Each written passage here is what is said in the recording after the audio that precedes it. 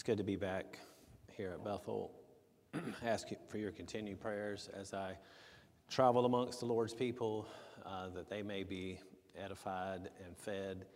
I have a strong burden now to go and help out other churches when they stand in need of a pastor or need me to fill in for them. And I need your strength and I need your power to the God who has all power to be with me, be with my family, and also to be here with you as we're apart. I love my family and I love being at home. Kids love being here. So I just ask for your continued prayers on that behalf. What's been on my mind this afternoon for a short while is the power of prayer. I think that's God's given us the power of prayer as one of our greatest blessings that God gives to the child of God. Something that I put down a lot of times that I don't pick up enough. I don't think we use it as much as we probably should. And that starts with me.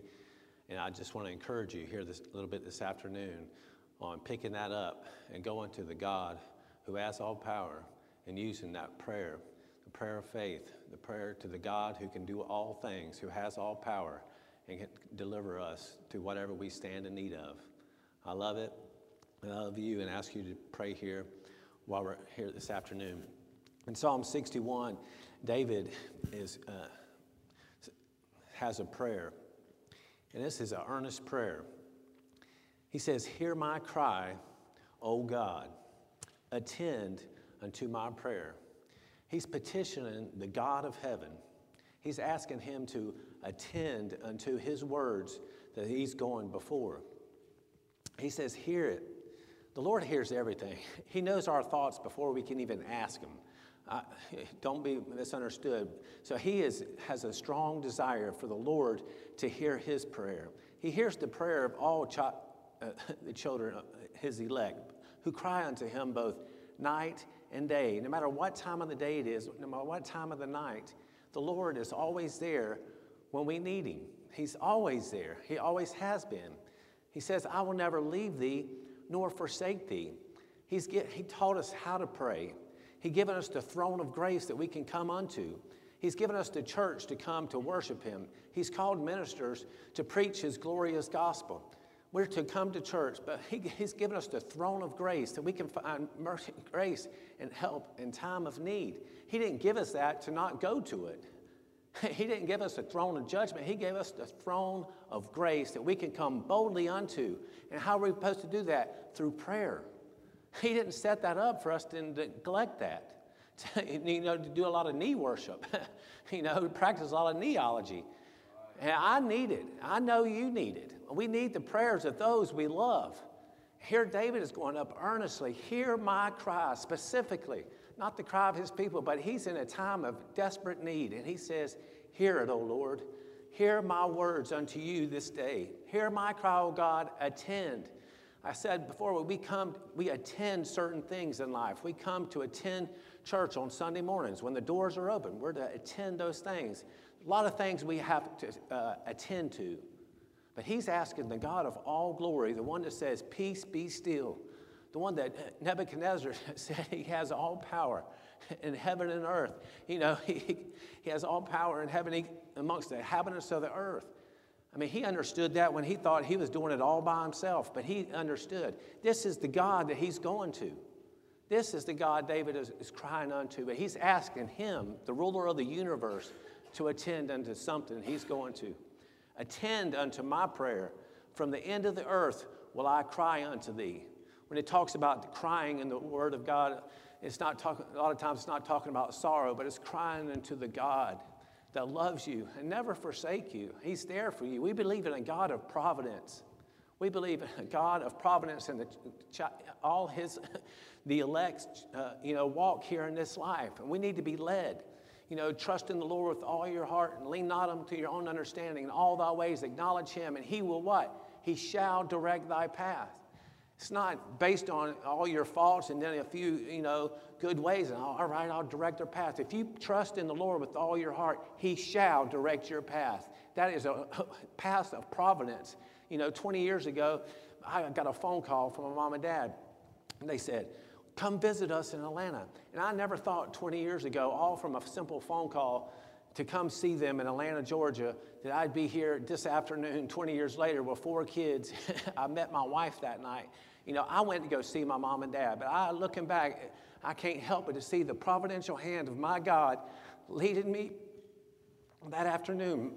My boss was a money-hungry tycoon, and I never thought in a million years he would let me off on that Friday afternoon when I was on the road working, and it wasn't going too good in sales. So he's like, we're taking you off the road.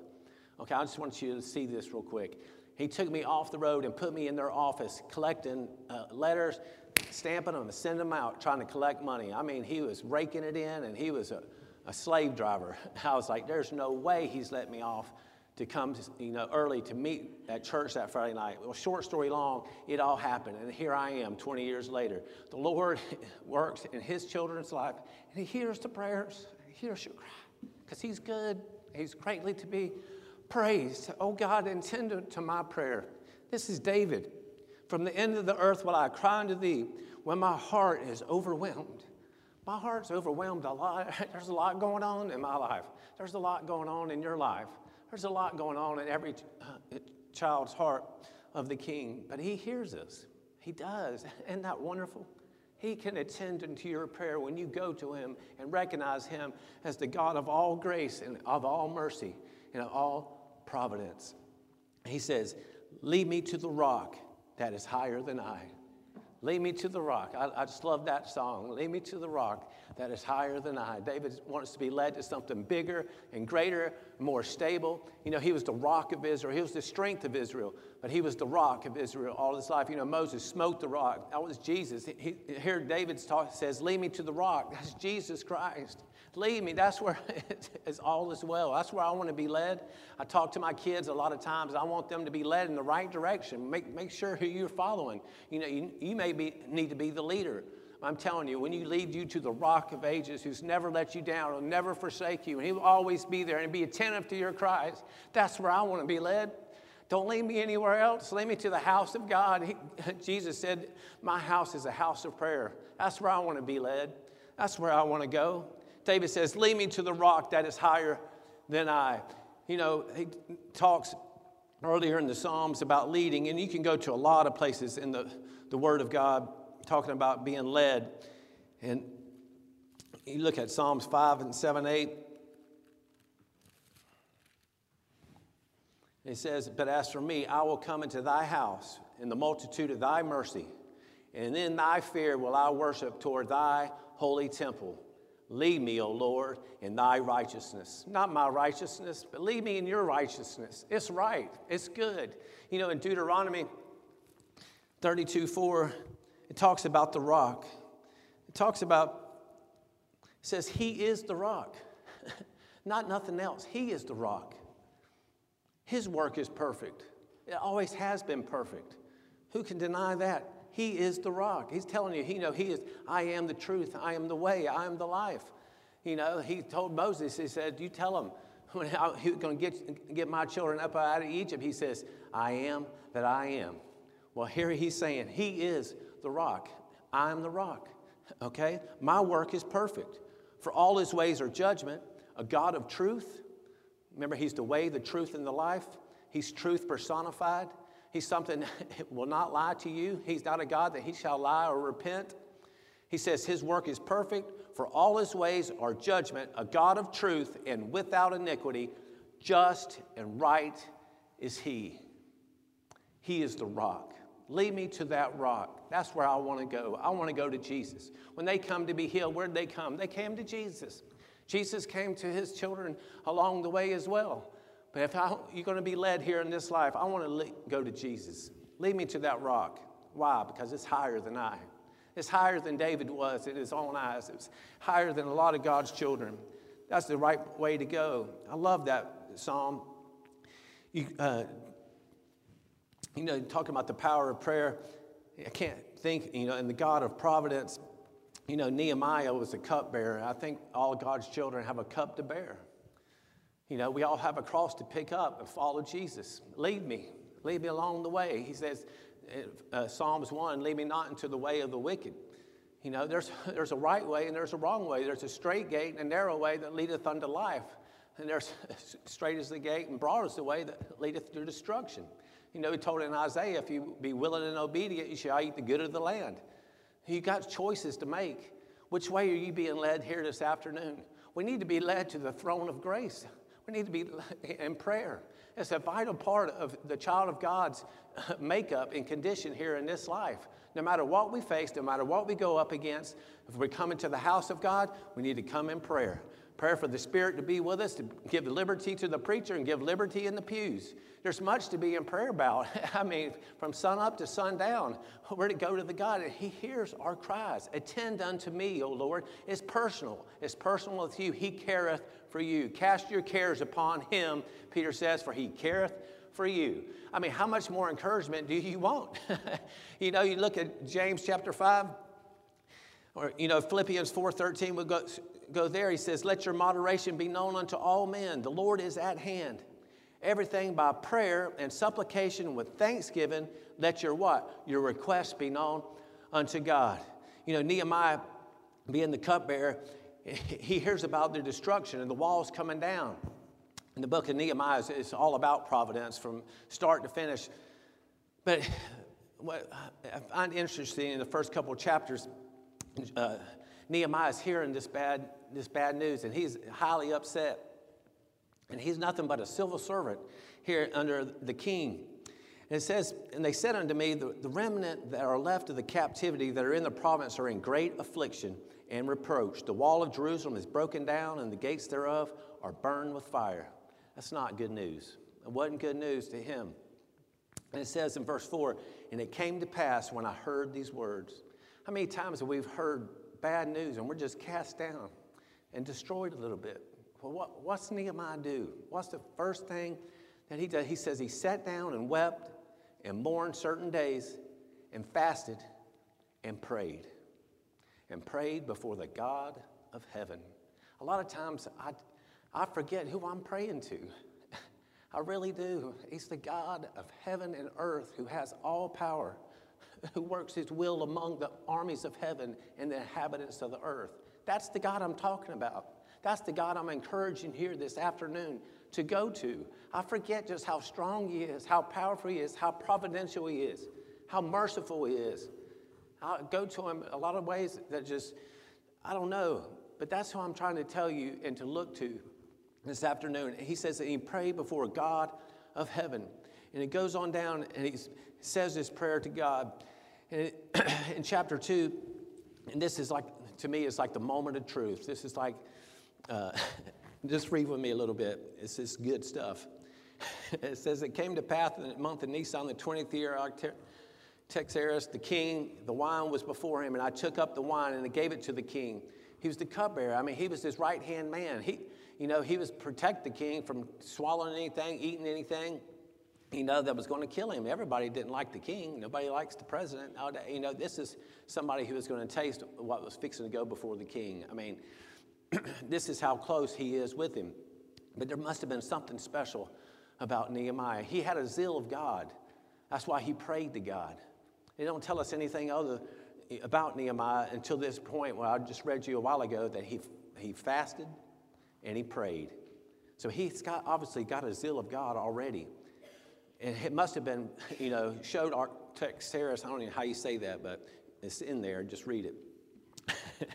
He said, now I had not been before time sad in his presence. There's something going on. He says, wherefore the king said unto me, why is thy countenance sad, seeing thou art not sick? He's obviously not sick. Well, why are you sad? It's always good to be happy in front of the king. So something's wrong. The king is very noticeable unto him. He said, I was so afraid. I was so afraid. I'm afraid a lot of times here in this life. I'm not going to tell you never to be afraid, never be scary, never be anxious. It's easier said than done. It's a lot easier said than done. But we're not to be that way. The Lord's commanded us. He's merciful. He's good to us. He commands us. It's a lot of things are a lot easier said than done, but we can go to him. He says, I was very sore afraid. This is the moment of truth in my mind. He's fixing to ask him his request. And he's fixing to have to, a lot of times I say something, and if I get the wrong answer, it's done. I'm not getting, a second chance to do what's upon my heart. He said unto the king, let the king live forever. That's what they always said. Live forever, king. To try to pump them up. A lot of times you say a lot of stuff to some people, you just try to build them up a little bit before you get a little encouraged before you ask them the question. I tell Tabitha that all the time. You say, you better, word your questions here right. He says, I was very sore afraid. And the king said, let the king live forever. Why should not my countenance be sad? Why should it be sad when I've just heard what's going on there? Ezra's efforts to rebuild the walls and everything else is going to waste. It's not happening. Things are bad. Why shouldn't I be sad when the city, the place of my father's sepulchres, lieth waste, and the gates thereof are consumed with fire? The king said unto me, for what dost thou make request? I just got through reading what Paul said to the Philippians, make your request made known unto God. He says, for what dost thou make request? So he did what? Before he made the request, he prayed to God. And you read on through Nehemiah, it talks about how he set people and set them up to build the wall, and he set certain places, and he went on, he eventually ends up building the wall. In verse 2, he says, and then I said unto the people, you see the distress we're in, how Jerusalem lieth waste, and the gates thereof are burned with fire. Come, let us build up the wall of Jerusalem, that we be no more a reproach. He says, then I told them of the hand of my God that was good upon me. He wouldn't have got to this point if God didn't provide them a way with the king. He wouldn't have got to this point if the God wasn't good to him through prayer, and the Lord heard his prayer. He gave him pretty much a red carpet ride out of there back to Jerusalem to build the wall. None of that would have happened if God wanted to intervene. He went to the Lord in prayer. He knew where his strength came from. He knew where the rock of his salvation was. Lead me to the rock. Lead me back, Lord. He prayed to be out from underneath the king through the forest. He got papers to go through it. I mean, he got the red carpet treatment out of there when it looked bleak. I got the red carpet treatment 20 years ago out of a slave-driving, money-hungry guy that I never thought in a million years would do. I didn't build a wall. I've built a lot of things in the last 20 years. I'm telling you, the Lord's good. He said, I told him of the hand of my God, which is good upon me. You're telling me this afternoon you can't look back over the years and years and tell people that you come across how good the hand of the Lord has been to you. Not because of your goodness, not because of your righteousness, because he's good and he's merciful. He's good to his elect. He was good to Nehemiah. Nehemiah is encouraging them by telling the people how good the Lord has been to me. I told him the hand of my God, which is good upon me, is also the king's words that he had spoken unto me. And they said, let us rise up and build. So they strengthened their hands for this good work. Your hands can be strengthened. You may be weak, but you can go to the Lord in prayer, and he can give you the strength you stand in need of. He's your very present help in time of need. Prayer is powerful. Let's pick it up. Let's arise and build the wall together here. I look forward to a couple of weeks from now where we can all meet together. I look forward to next Sunday. I look forward to each time that I can come with you. And in the meantime, let's be in much prayer for one another. Let's bear one another's burdens. That's what the Lord told us to do in his scriptures, to bear one another's burdens. But how do we do that? We can do that to prayer, to a God of all grace and all glory. And he deserves us, honestly, to come to him in prayer, in thanksgiving, in supplications, making our requests made known unto the God, the King of kings and the Lord of lords. Let's don't forget who we're praying to. We're not talking to a buddy asking for help. We're not talking to anybody else. We're talking to the rock. We're talking to the rock of ages. How glorious is that? Unmovable, stable, something we can depend on. That's who we're going to. Thank you for your time.